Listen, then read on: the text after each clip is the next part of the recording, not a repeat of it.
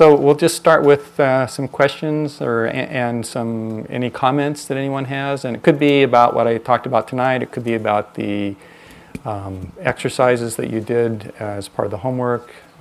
Anything related to this particular class. Okay. Yeah.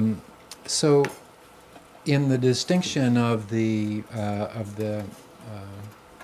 what you're calling the ontological interdependence of subject and object, why do we say that that's not present in the lower levels of ignorance and activity formation? Because it seems like that kind of duality is actually the basis of ignorance to a certain degree. Mm-hmm. But I'm kind of speculating here, and I would really like your view. It seems to me that that ignorance has that duality, but perhaps it doesn't have the self-reflection or the self-recognition that the subject-object objectivity begins to take place at that nama-rupa mm-hmm. level. Well, first I say, as we move up the chain, ignorance is present all the way through. Yeah. So that's just a first comment. Then, secondly, my sense of this ontological interdependence and this split into subject and object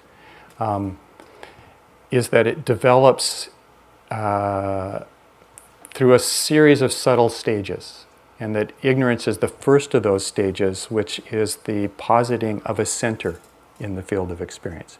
It's not a center that experiences itself from the rest of the field initially, but it's still a reference point. And so to me, experientially, that's how I relate to the most subtle quality of ignorance. And then at the next level, ignorance gets denser when you add activity formations. And then at the next level, it gets denser when you add structured consciousness. Sure. And then finally, when you get to materiality, mind and materiality, it gets dense enough that we actually experience ourselves as a separate entity from the world around us. Okay. So it's a deepening density of ignorance is what I would say. But there are the first subtle beginnings of this split, of this duality, start with avijja. But if we're talking about duality as experiencing self as separate from object, that doesn't fully come into clear view until namarupa. That's great.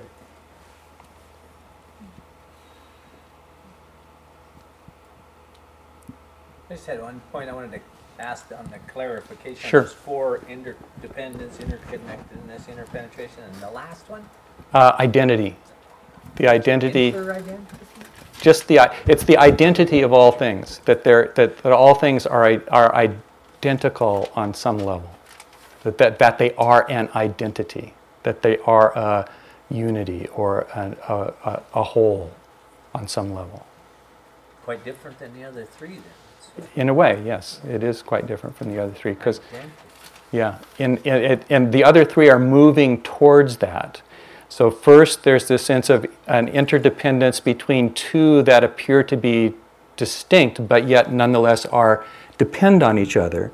And then there's the next layer where they come a little bit closer to where the two are actually interconnected, right, but they're still sort of located a little differently, but connected to each other.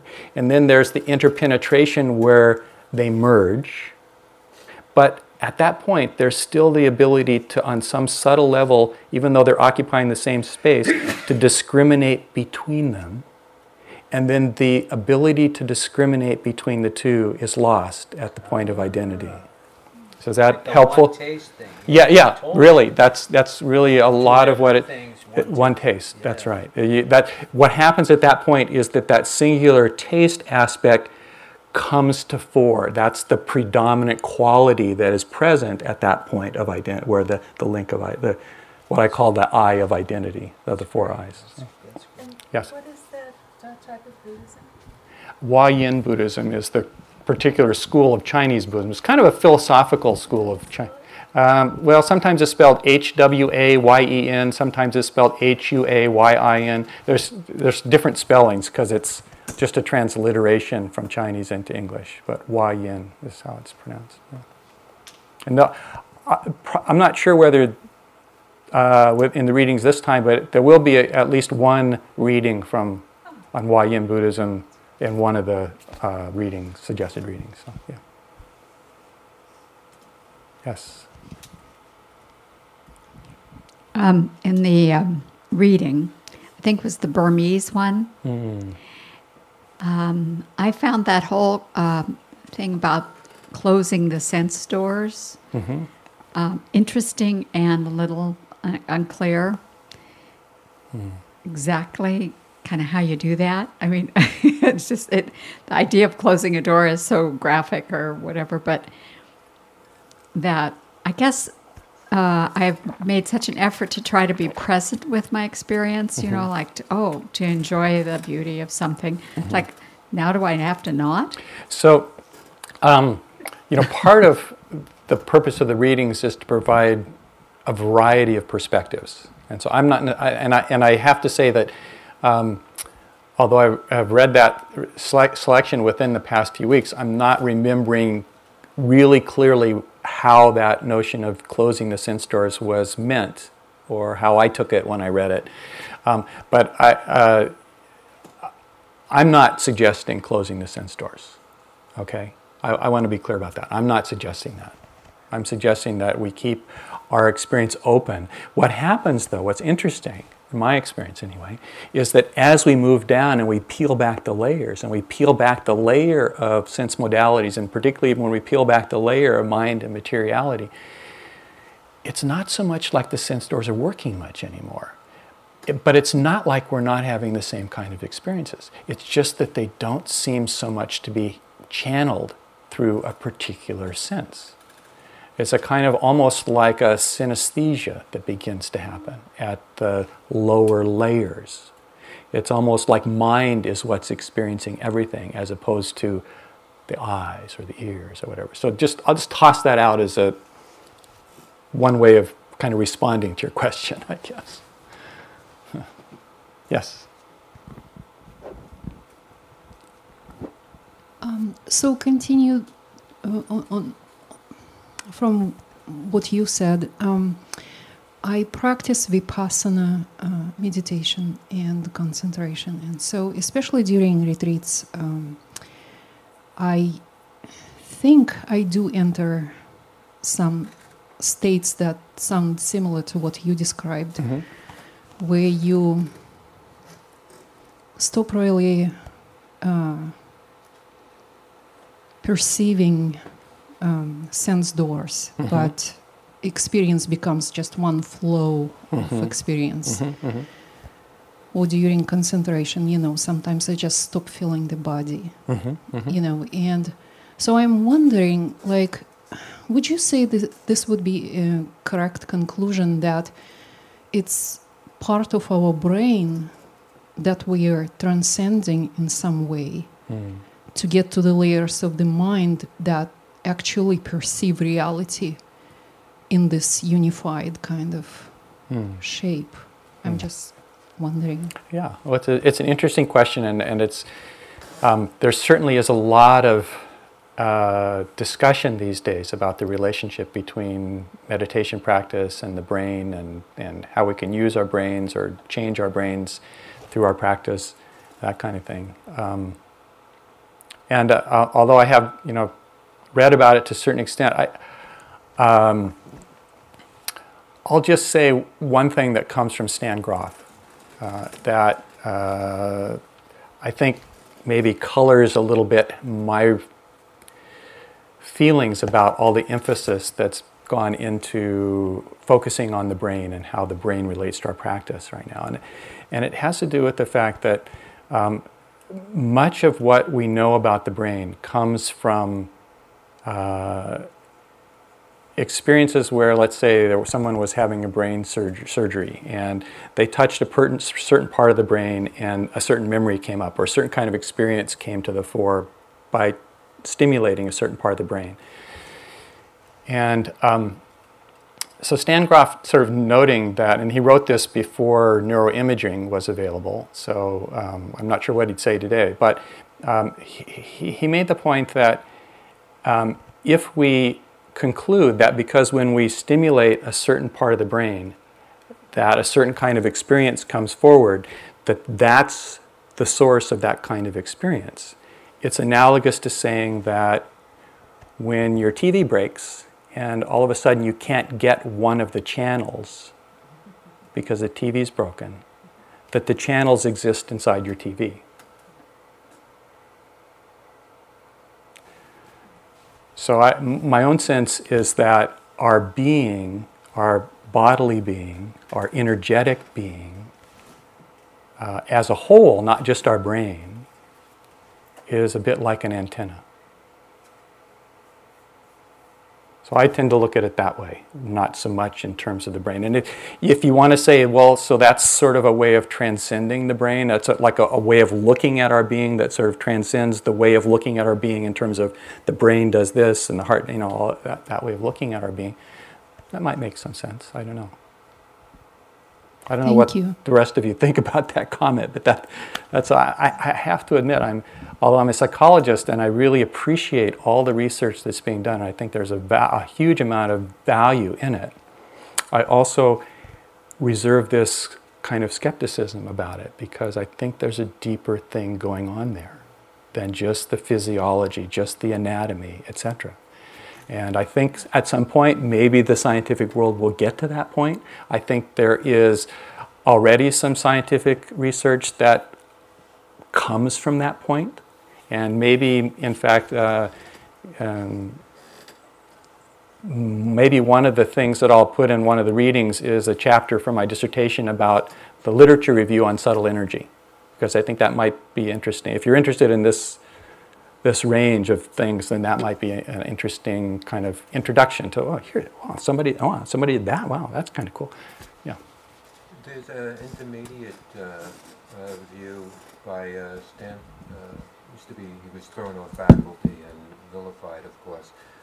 Jeremy Narby wrote a book called The Cosmic Serpent about his experiences with ayahuasca and his Peruvian shaman, Pablo Amaringo, and he was very skeptical about some of the things that had been said about the plant and experiences people had. But what he came, because there were these recurrent, cross-culturally archetypal serpentine forms that were arising spontaneously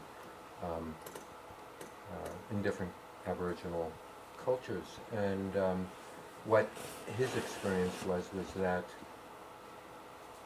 this was his own DNA, that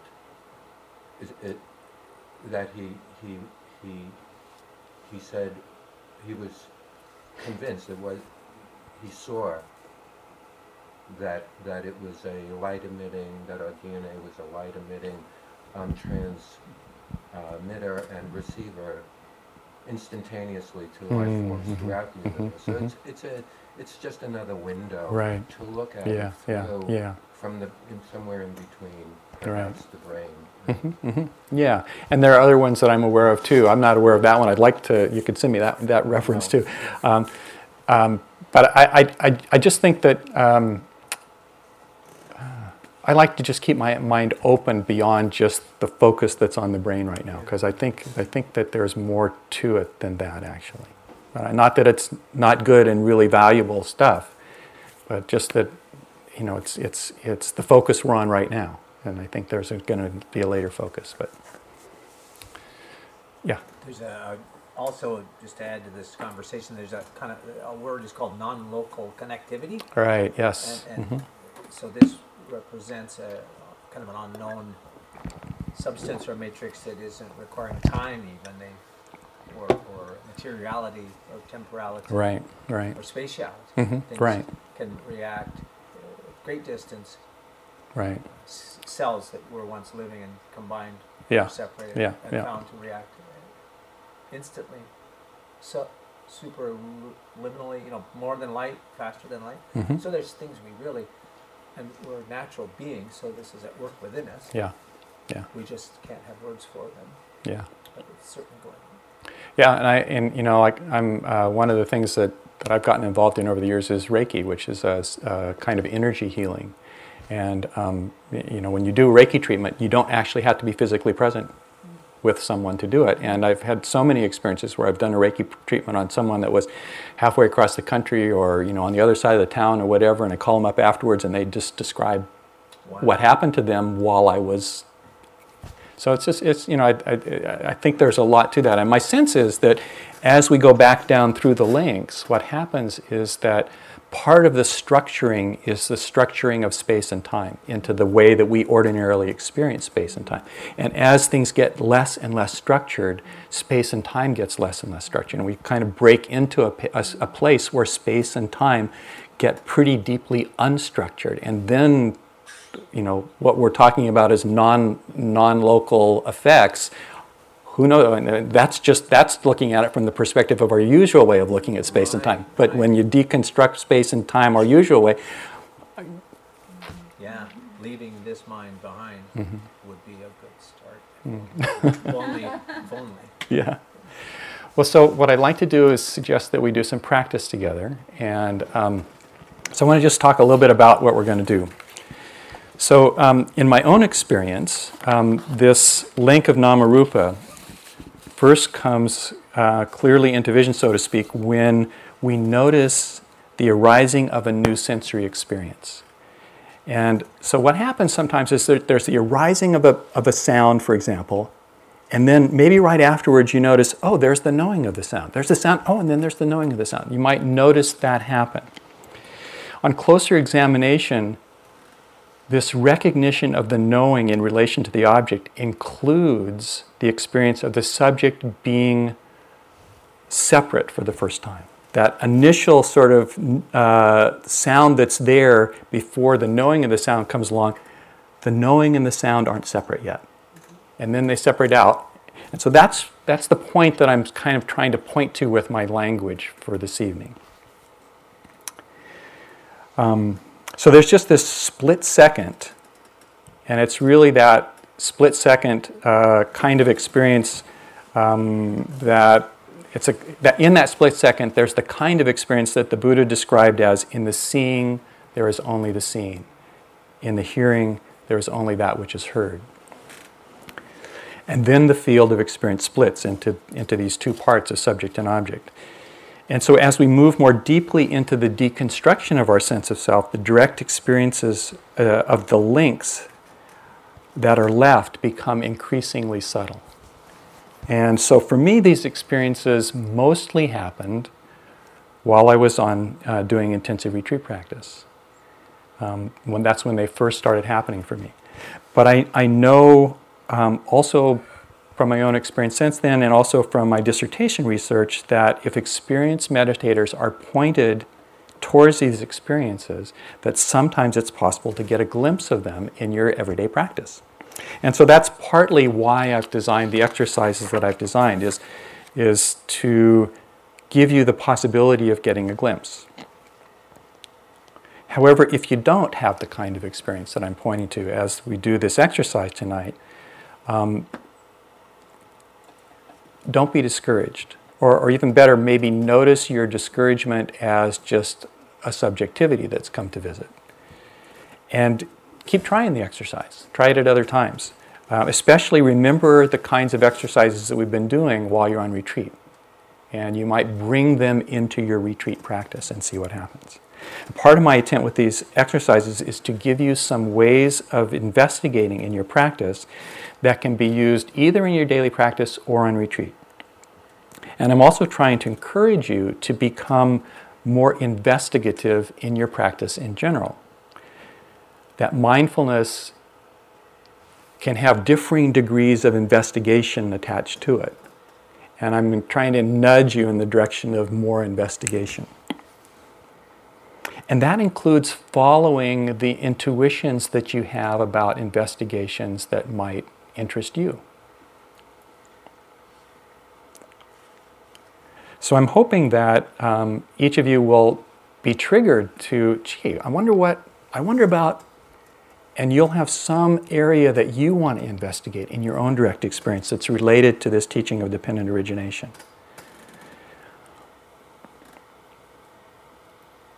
So tonight, the exercise that we're going to do is going to involve sitting simply with your eyes open.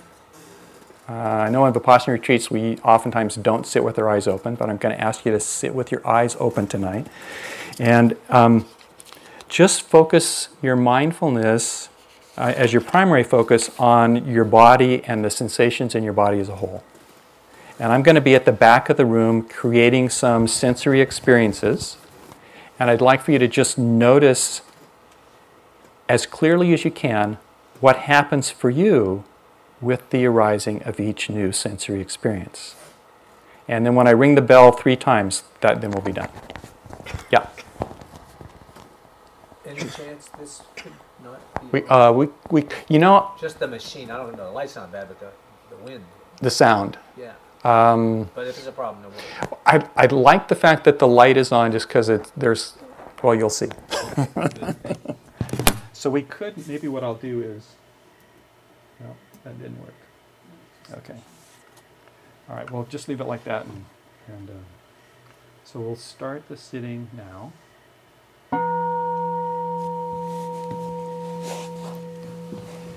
And with your eyes open, I would suggest just staring straight ahead.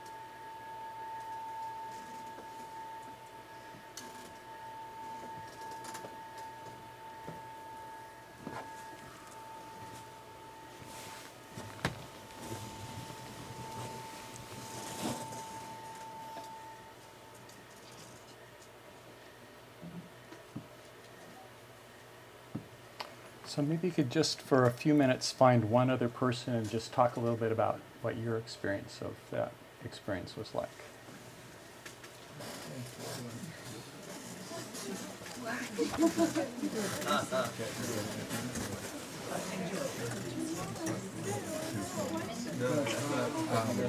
Yeah, come and join us. So, sound and then right after that,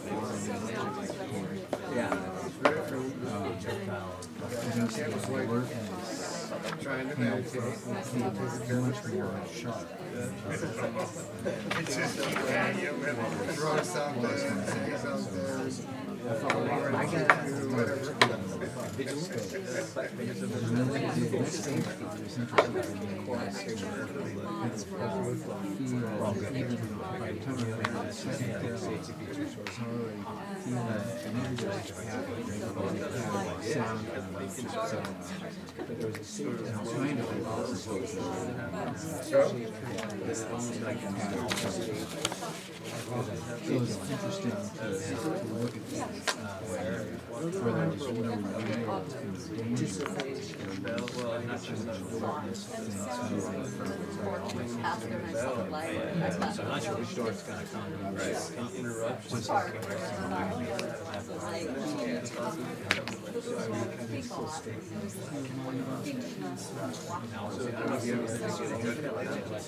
Yeah, I noticed that. I noticed that.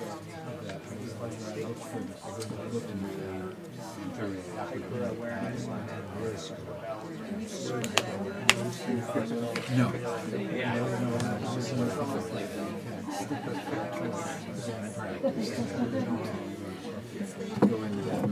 It's interesting for me.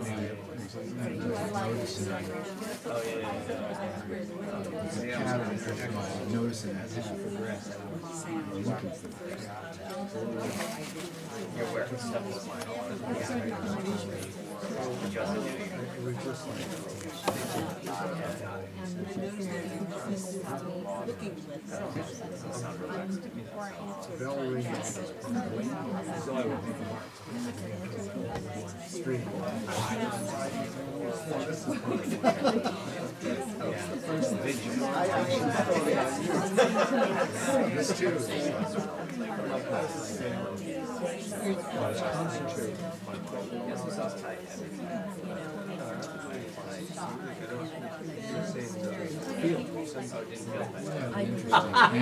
Because you're more looking at it actually see it more for the origin. I know you have a problem. You're going to press it super aware, hyper aware. Experiences in the beginning, it's really keeps you.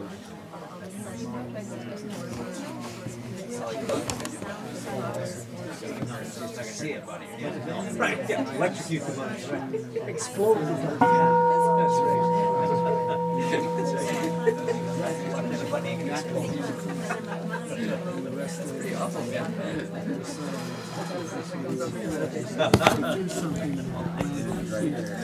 When you food off, when you meditate for me, yeah.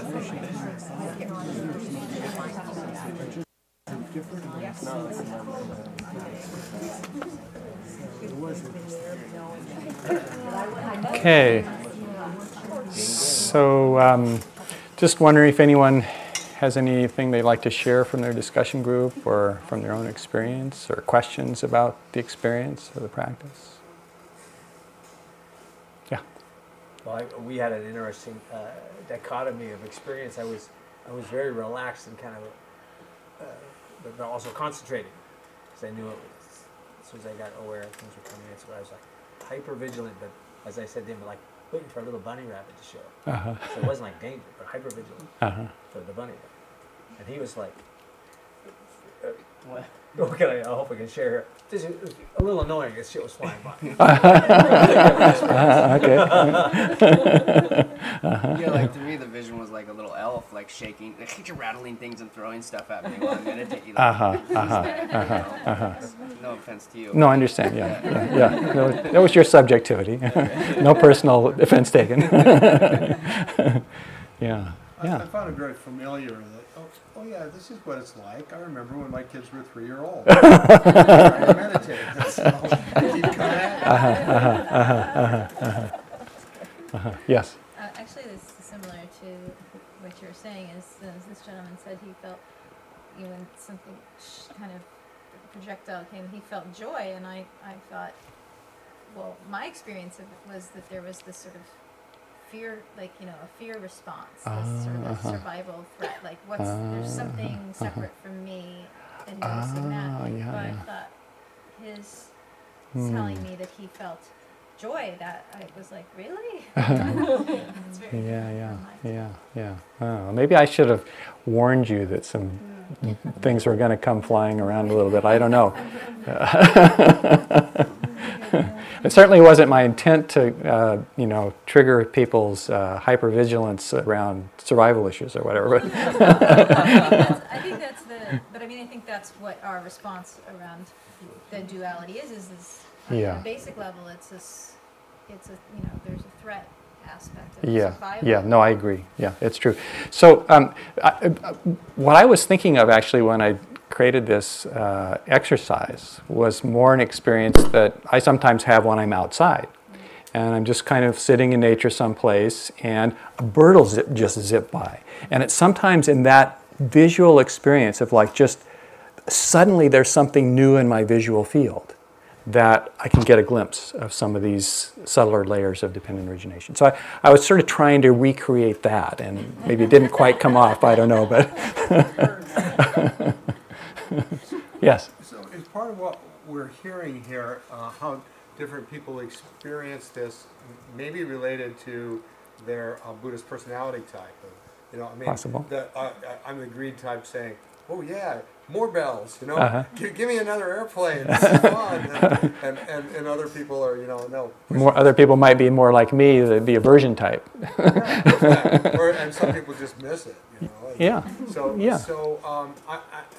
I guess that leads to the question then, how does it shake out differently going through this progression of 12 for the different personality types? Can you talk about that?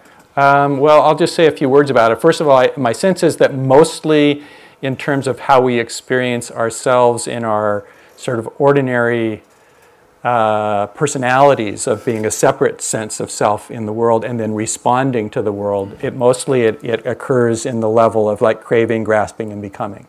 That's mostly where it comes in. And, some of us might have more of a tendency to have aversive craving come into our lives and less of a tendency to have attractive craving come into our lives, and some the other way around. And some people are more just kind of, maybe they don't respond much to things that happen. They respond less. So they might be like a duller, ignorant type. I don't know how to say it. I mean, there's not a value judgment placed on that. We all have that as an aspect of how we experience the world. And there's not a value judgment placed on, I mean, if anything, aversive's the worst, So, at least that's my judgment of myself, I suppose. But anyway, so I'll say that. But then the other thing I'll also say is that down at the bottom layer here, and the kinds of experiences that can present themselves, particularly beneath the link that we looked at today, beneath the link of Namarupa, that those kinds of experiences are subtle ways of relating to the world that can deeply get integrated with the underlying nature of reality. They can get integrated with suchness, so to speak. And when they do, there's like a layer. There's a series of 5 of them that are related to the 5 Buddha families in the Tibetan tradition. And each of them has a diluted experience, like if we're going down through the links of dependent origination, and we come to that link, or when we're coming up and we come to that link, and we're not really seeing with also the integration of suchness into our experience, then we experience the diluted version of that family, that Buddha family. But if we have some experience of suchness, and we're able to like allow those links to occur without losing touch with that suchness, then there's the possibility of experiencing to some extent through the lens of the enlightened version of each of the Buddha families from the Tibetan perspective. So I'll just say that much. Leslie, go ahead. Oh, I just wanted more, but I hear that you've done it that way. Well, yeah, okay. Yeah, so anyway, I think that this is probably a good point to end. It's a couple minutes after 9, and I don't want to go over. So thank you all for coming. It's been a pleasure again to share this time with you, and I look forward to seeing you next week. Thanks, Jerry.